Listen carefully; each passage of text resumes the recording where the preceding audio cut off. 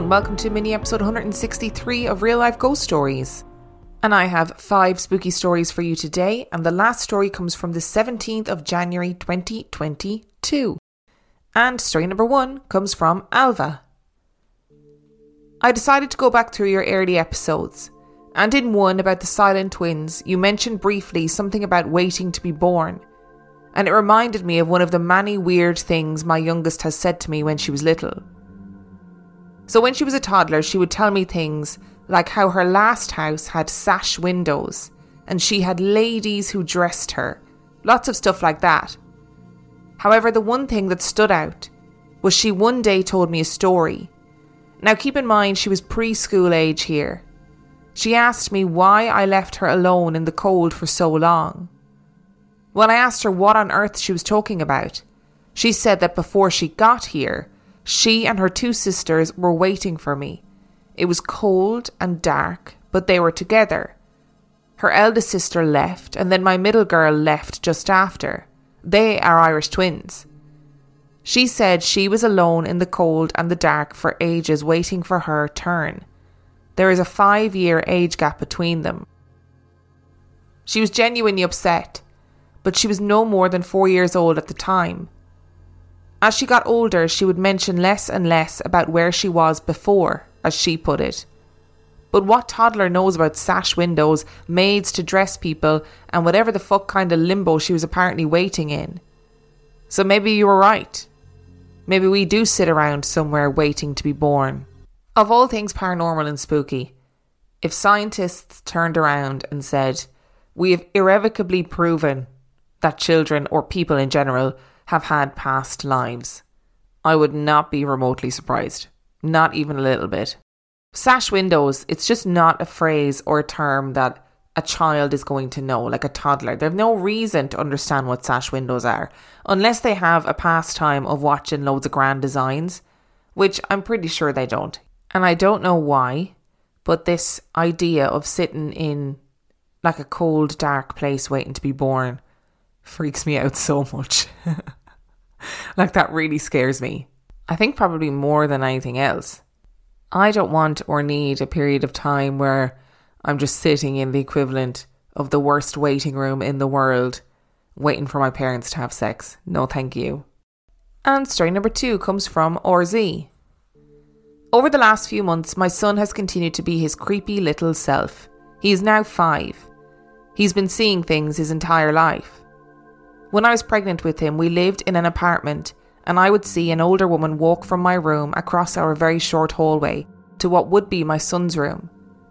When he was about 6 months old, he started watching corners and would randomly jump and start screaming like something had scared him. We moved into a house when he was about a year old. When he was 2, he saw Mr. Owie Eyes, which was the previous story that I sent in, and we had several other weird incidences. I don't remember how much was mentioned in my last email, but his room always had a horrible feeling to it. He refused to sleep anywhere but that room. His closet light, that he couldn't reach, would turn itself on and the door would open on its own. I eventually locked that door, but the light would still turn on by itself. Something also chased my ex-husband's dog through the downstairs. Some watchdog he was. He hid behind me and barked at something I couldn't see with his tail between his legs. Very sweet dog, but not the bravest. We've now moved to Colorado. We live in a trailer house that was bought brand new by my fiance's mother. No one has lived in this house aside from his family. My fiance told me that he started hearing footsteps and things shortly after his mom moved out of the house, and has heard odd noises and screams from the field behind the house. He wouldn't go into detail about anything more than that. A few months back, my son begged to be allowed to stand on the porch at sunset to watch the streetlights come on, so that he knew it was actually bedtime and I wasn't making him sleep too early. So I took him and his younger sister outside. She's 3. She was pointing up to the sky and giggling about the stars and the streetlights. My son got very, very quiet and was glued to my side, staring at the back fence, saying, "Mommy," very quietly. I asked him what was wrong because he never called me Mommy. I've always been "Mom, Mom," or "Mom." He looked at me, very concerned, and told me, "Mommy, something came through the fence." I thought at first maybe he'd seen an animal, but I could not see anything, and he kept insisting it was still there, looking at us. He insisted it came through the fence, not over it. I asked him what it looked like, and he didn't know. Beyond, it's darker than the sky and has stars for eyes, and that it wanted to come into our house. I told him it was not allowed to come into our house, and it would have to find somewhere else to go, and we went inside. I thought that was going to be the end of it, and saged the house just in case. I've been fixing up our house, putting in a new floor and painting and things. My cousin has been here a lot helping me. While we were putting the floor in, she kept feeling like something had poked her in the back of the leg when she was walking around, and behind her shoulder while she was sitting on the floor. She said it felt like a really big dog sniffing her. I was in the kitchen talking to her and felt something whack against the back of my leg. I yelled, "Stop it," thinking it was one of my children, and turned around and no one was behind me. When I turned around, she also felt something large brush past her. She's also mentioned, without me telling her about the thing with stars for eyes, that my yard feels weird. She said she doesn't feel safe when she's outside here. The house feels fine, but once she's outside, it feels like something angry is watching her and wants to hurt her. She's also said she gets kidnapping vibes outside my house, like someone is going to try and take one of our kids, and she does a head count the minute she gets all of hers in the car. She doesn't feel like they're safe until she's driven a ways down the street. Earlier this week she was over, and we were dyeing each other's hair. She mentioned seeing orbs over by my kitchen window. When she pointed to show me where, I saw a big flash out of the corner of my eye like a camera flash. Last night at bedtime, my son asked me to spray extra woo in a bottle. My fiancé grew up watching wrestling, and apparently he and his brother are big Ric Flair fans. He at one point convinced my son that if you yelled, "Woo!" really loud under the bed and in the closet, it scares monsters away. He eventually got tired of having to yell "woo" 100 times at bedtime and created our version of monster spray, because he was afraid of the bad doggy guys. I asked who they were, and I got this in response. When I was at Grandma's, I saw bad guys. Big, black, doggy bad guys on 2 legs. They trapped little boys and girls. The little boys and girls are stuck under Grandma's house, and they scare me. They keep asking me to get them out, but I don't know how, and they scare me. I think the bad guys might come here. I see them in my dreams. He says he can see the bad guy's paw prints all over Grandma's yard. I messaged his grandma, knowing she would probably think I was silly, and asked if he'd said anything to her about this. Apparently my 3 and 5-year-olds were having entire conversations with her living room floor while they were there.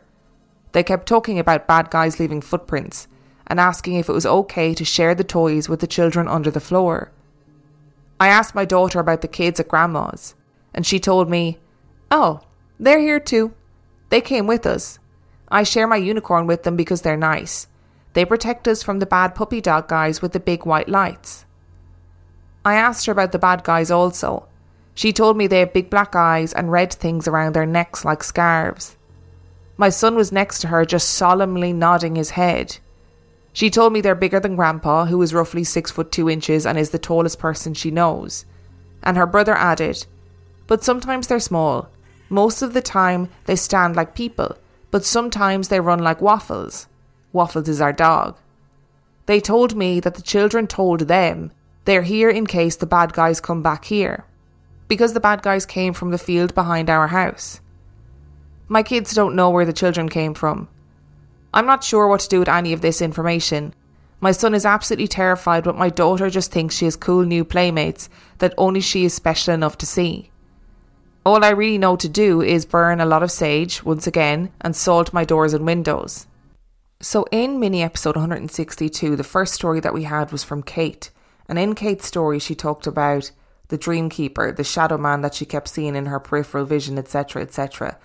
And she talked about the dream keeper not having eyes, but having like little pearlescent dots where the eyes should be.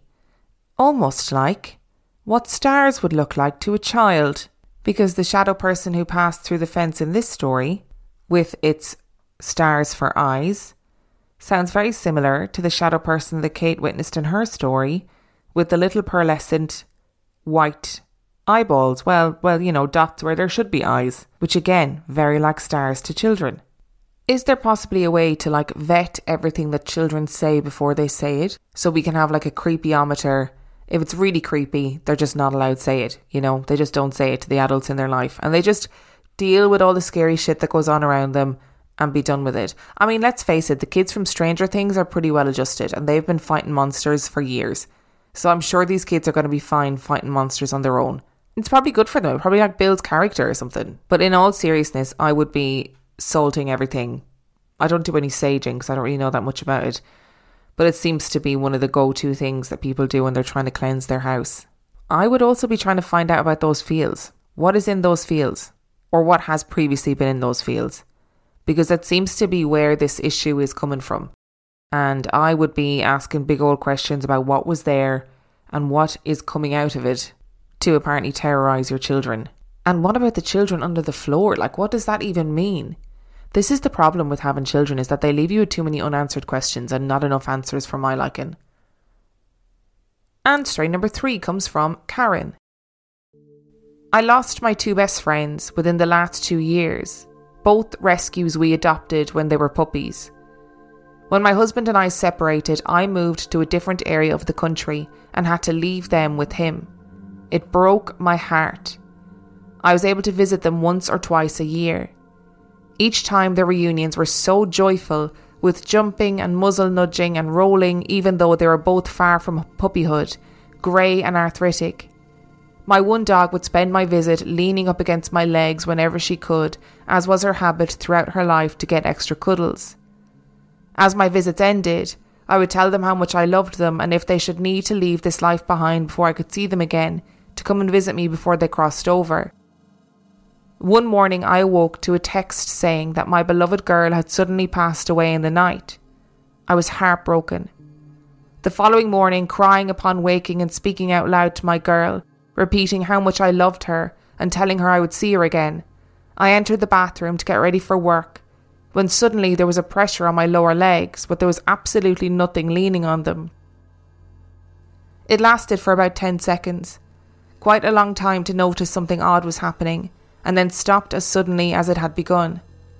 I will always believe it was her stopping by to lean on me once more for some last cuddles and to say goodbye before moving on. Her brother passed almost 2 years later. He began to suffer from extreme old age for a large dog. One day he was fine, and the next not. I'd been planning to visit and spend time with him. I knew that he was getting to the end and I wanted to be with him one last time. It was a difficult time for me, as I would also be returning to the area to bury my mom, whose burial had been delayed for more than a year due to the pandemic. As the visit and the funeral drew closer, my dog Murphy took a sudden turn from the worst. I knew I would never see him again. Heartbroken, 3 days before my visit, my ex-husband and I decided to call the vet to the house to help Murphy pass painlessly out of this life. That morning in Florida, I stood in my kitchen and spoke aloud to the angels, asking them to be with Murphy and to shield him from fear and to take him to heaven and please let me know he was okay. While at the same time, in Connecticut, my ex-husband called the vet and arranged the house call. It was to take place late in the afternoon. My ex-husband asked if I wanted to be called at the time, and I said no, I'll know when he passes. That afternoon at 5:19, I got an email I didn't recognise. The subject simply said, Heaven. There was no message attached.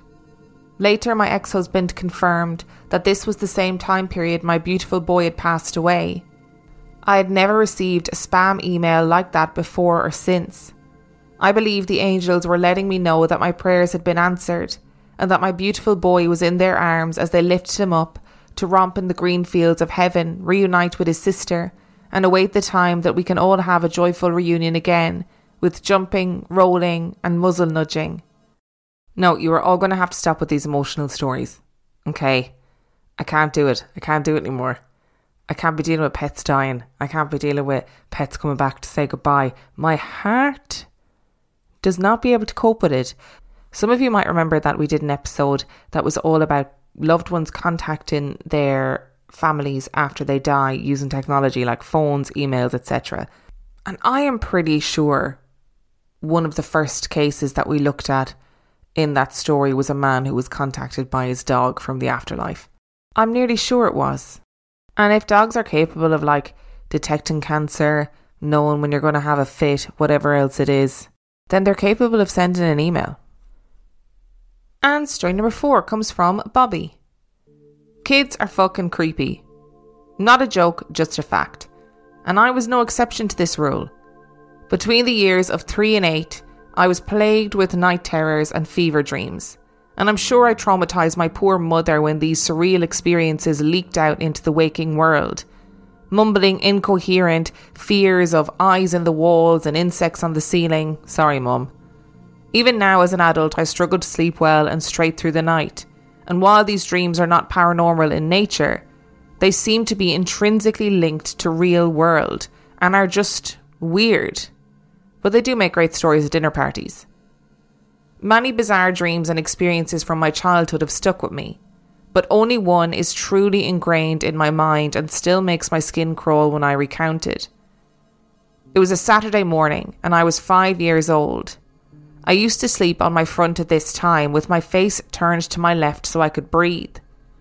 For context, my childhood bedroom was arranged that my bed was in the far corner, with the headboard flush to the same wall as the door, and with my head to the left, I was able to look directly at the side profile of the door, with the view obstructed when the door was open. So there I was, sound asleep on my front. I have no recollection as to what I was dreaming about. When I was jolted awake with the pressure of someone pushing hard on my back, so I was forced into the mattress. It was quick, not a long press, and it was hard. Imagine the chest compressions that paramedics give in CPR, but only one compression straight into my back. It was a very real sensation, and I remember feeling the shape of little hands on the small of my back when it happened. My eyes flew open, to look straight at the door, open 90 degrees, and my older sister, who would have been 7 at the time, stood there peeking around the door.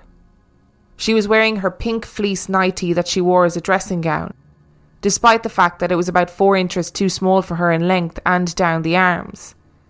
Her feet bare as they always were as a child, and a fucking shit-eating grin on her face. She giggled, teasing me, obviously relishing that she'd been able to tease me like this, waking me up from the most gorgeous night's sleep. She disappeared from the doorway and I assumed she'd gone straight downstairs for breakfast or to watch cartoons. But I heard no footsteps. I was furious. Despite it being a contractual agreement between all siblings universally that they must torment and tease each other well into adulthood, I couldn't believe she had taken it upon herself to wake me from sleeping when she knew how difficult it was for me to sleep in the first place. I jumped out of bed into my slippers and ran downstairs to my mum in the kitchen, having her ceremonial cup of morning tea. She smiled pleasantly and spoke sweetly. "Good morning, darling, you're up early. How did you sleep?" I jumped straight on the attack, dodging her question. "Where is Joe? She woke me up and I'm not happy." My mum looked at me confused, turning her lips into a pout, slowly shaking her head. "Joanna is still asleep. She hasn't stirred and I haven't heard a sound from her room. But she came into my room. I saw her. She pushed me into the bed and then laughed at me. I saw her," I protested. But my mum just kept shaking her head and told me to look for myself. I checked our living room to see if she was already up watching cartoons without me, but she wasn't there. My stomach sank. I tiptoed back up the stairs, pushed her bedroom door open just a crack and froze. Cold, dead chills ran all over my body and I just stared in horror at my sister's sleeping silhouette, swaddled and tucked in so tight that she couldn't possibly have been out of bed yet. Jo was the opposite of me, a sound sleeper who, once tucked in by our parents at night, wouldn't fidget or wriggle. She'd sleep stone dead on her back as if she was a vampire, with her comfort blanket wrapped around her head like a blindfold just in case the hallway light disturbed her. The shock stuck with me for a few hours that day. If my sister had been fast asleep all of that time, then what the fuck had I seen? What in the name of Satan's Hollow was able to replicate the exact, and I mean exact, image of my own sister, right the way into details of that horrible, straggly, older-than-time nightie? I remember asking her about it a few years later when we were 10 and 12, and she categorically denied having ever done anything of the sort, or even having any knowledge of the events. Clearly my mum had never said a word to her. Like I say, it's stuck with me ever since. I've never forgotten that feeling of being frozen to the spot by fear. Fear of the unknown, and complete and utter shell shock and confusion. As I grew up, I learned to understand my brain, and I now 100% believe that this was a hypnic jerk, known also as a hypnagogic jerk or a sleep start, which are full body twitches or jolts that most people sleep right through, but can be powerful enough to wake you. The mimic I saw of my sister is likely to be my brain adjusting to suddenly being wide awake and filled with adrenaline, potentially confusing my very vivid and very real feeling dreams for reality. I've also been prone to exploding head syndrome, which you've mentioned many times on the podcast, as well as third man syndrome during a particularly dark and abusive relationship I had years ago in my late teens, which I don't wish to share many details of. These experiences and understanding of the world have made a skeptic to the paranormal, but still with a questioning eye and ear. I think most paranormal experiences can be attributed to one's mental health or current mental state, or are the result of energy we put out, or which has been contained in our surroundings and environments. It doesn't make this shit any less creepy though. I would absolutely still be blaming my sister. Even if I knew it wasn't actually her, I'd be like, I fucking knew it was actually you, okay? I knew it was you and I'm going to get you back. There's no way I'd let her away with it, even if she didn't actually do it. And I knew she didn't actually do it. It's the perfect excuse to torture her, you know? And I agree. I do think that having a rational explanation, like hypnagogic hallucinations or whatever it is that you think has happened, it doesn't make it any less scary. It's still terrifying. I am very lucky in that I don't have hypnagogic hallucinations or sleep paralysis or anything along those lines. But I think if I did, I would be terrified to go to sleep.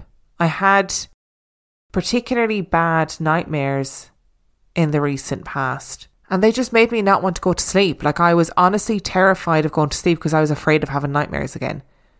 So if that's not enough to freak people out, then I don't know what is. And that's with a rational explanation, you know? That's with a rational explanation on your plate, and you can say, hey, this is just your brain doing weird stuff. Sometimes that's enough to freak you out. And story number 5 comes from Mark. I don't think that this memory that I'm going to recall is particularly scary or spooky. And even at the time, I wasn't really aware of anything being particularly strange. However, over time, over the years that I dwelt upon the memory, it just doesn't sit right with me. I shall tell the tale and you can decide for yourself. About 8 years ago, when I was 35, I worked at a job that meant working a lot at night. Also at this time, my dad was dying. He had been a heavy smoker and a drinker for most of his life, and the combination of these activities was never going to result in someone with a sparkling clean bill of health. So my dad had chronic lung disease and damage to his kidneys. A few years prior to this time, he had also fallen down some stairs while drunk. He had been going to the toilet in the middle of the night and was the kind of dad that was too tight to put the light on. As a result, he took a misstep and ended up in a heap at the bottom of the stairs with a collapsed lung and a broken back. While in hospital after this accident, the doctors found that my dad also had osteoporosis, and so his back would never heal properly. And from that point on, he started the long decline towards the night I'm about to describe. On the night in question, I was at work driving on the road when I got a call. It was my older brother. He told me to get to the hospital where my dad was, as it didn't look good, and his lung disease was at such a stage that he was liable to pass away at any time. My brother told me to get to the hospital as quickly as possible. To put this in context, my dad has at this point been in hospital in a critical condition for about a week.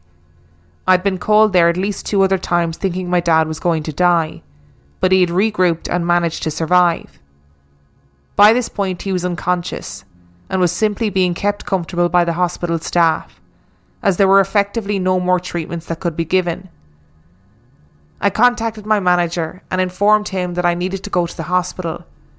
Once that was done, I got myself to the hospital, mentally prepared that my dad might be dead by the time I'd gotten there, or that indeed it could prove to be another false alarm.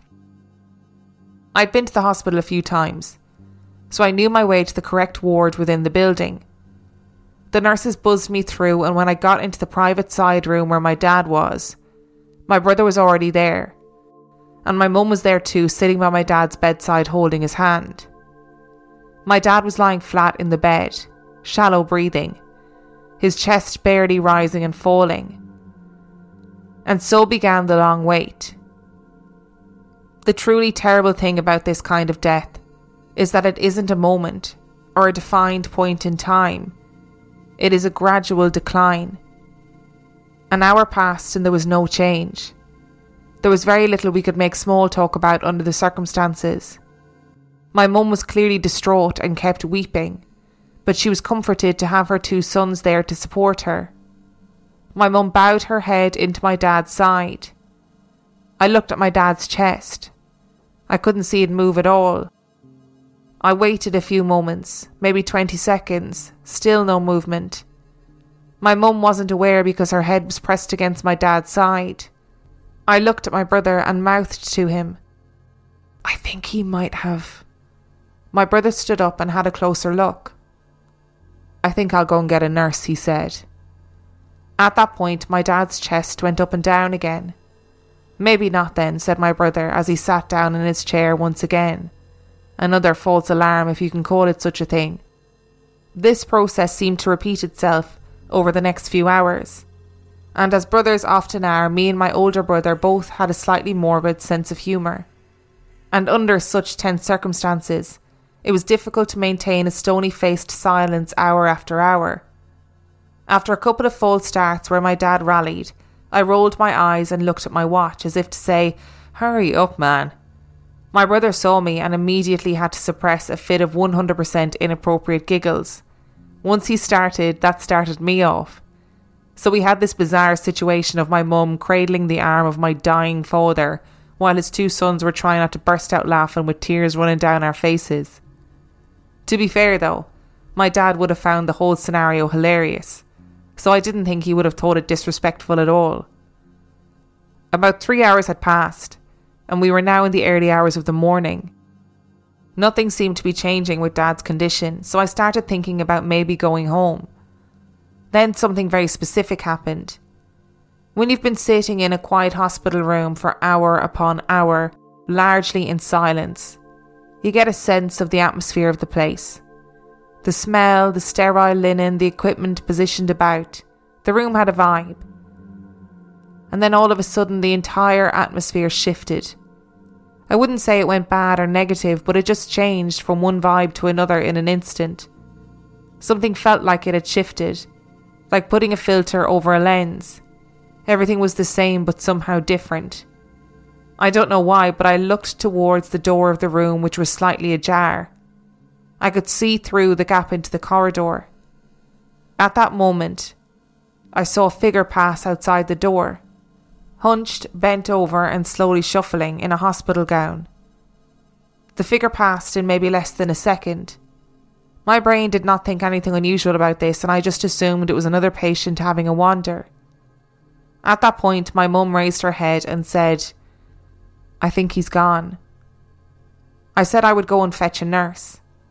I went out into the corridor expecting to pass the patient I had seen out the door a matter of seconds earlier on the way to the nurse's station. But there was no one there. I fetched a nurse and my dad was confirmed deceased at that point. In the rush and stress that immediately follows the death of a parent, I forgot about what had happened. It was maybe a couple of days later when I reflected back and thought about that hunched figure that I saw walking outside the door. Hunched in exactly the same silhouette that my dad would have cast if he was out in the corridor. And right at that time that the atmosphere in the room palpably changed.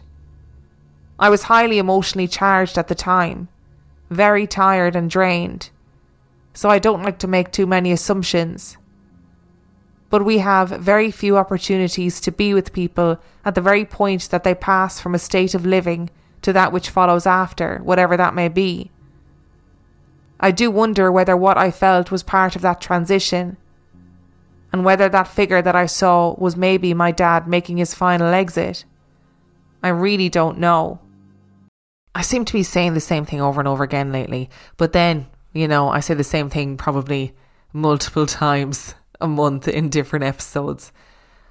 But I just think there's so much we don't know about the point of death and what happens at the point of death. Like, I agree, there's a huge amount of people, in fact most people, don't ever see somebody at the point of death.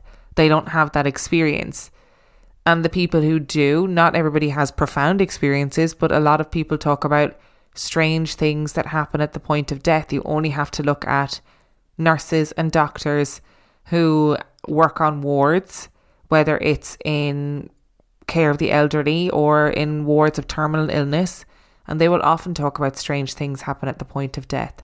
Maybe you did see your father in his moments, like passing into the light or whatever happens after people die. I don't really know. But maybe you did. Maybe you, in that moment, felt that change and saw him pass. My favourite thing about this story, though, was when you said you and your brother nearly got did get the inappropriate giggles. And I just think in those moments of high stress and high drama, like, those inappropriate giggles are what keeps you sane. They definitely are. And if it was me and my siblings and I have been in that kind of situation a couple of times where we've been waiting for somebody to die, or at least there was one time where my siblings were waiting for somebody to die and I didn't get there until after they had died, or somebody has just died and we were in that interim period, and all you can do is make jokes. Like, all you can do is make jokes and laugh, because how else do you survive? I don't even know if it's inappropriate laughter. I think it's the most appropriate laughter, because what else do you do? You laugh or you cry. Like, those are your options. And sometimes in those moments that are just so fraught with tension, you got to do something to break that tension. And everybody always frowns upon laughing in those situations, but it's the best kind of laughter.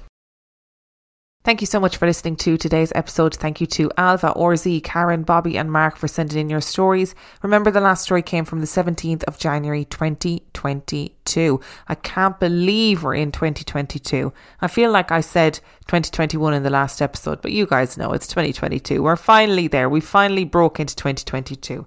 If you are desperate for more Real Life Ghost Stories content, you can sign in to patreon.com/Real Life Ghost Stories, where for $5 a month or $2 a month, you get access to heaps of extra content and also all of the main and mini episodes completely ad-free. You can also check out the website reallifeghoststoriespodcast.com for any information that you would like about the podcast. And on that note, I shall see you next time.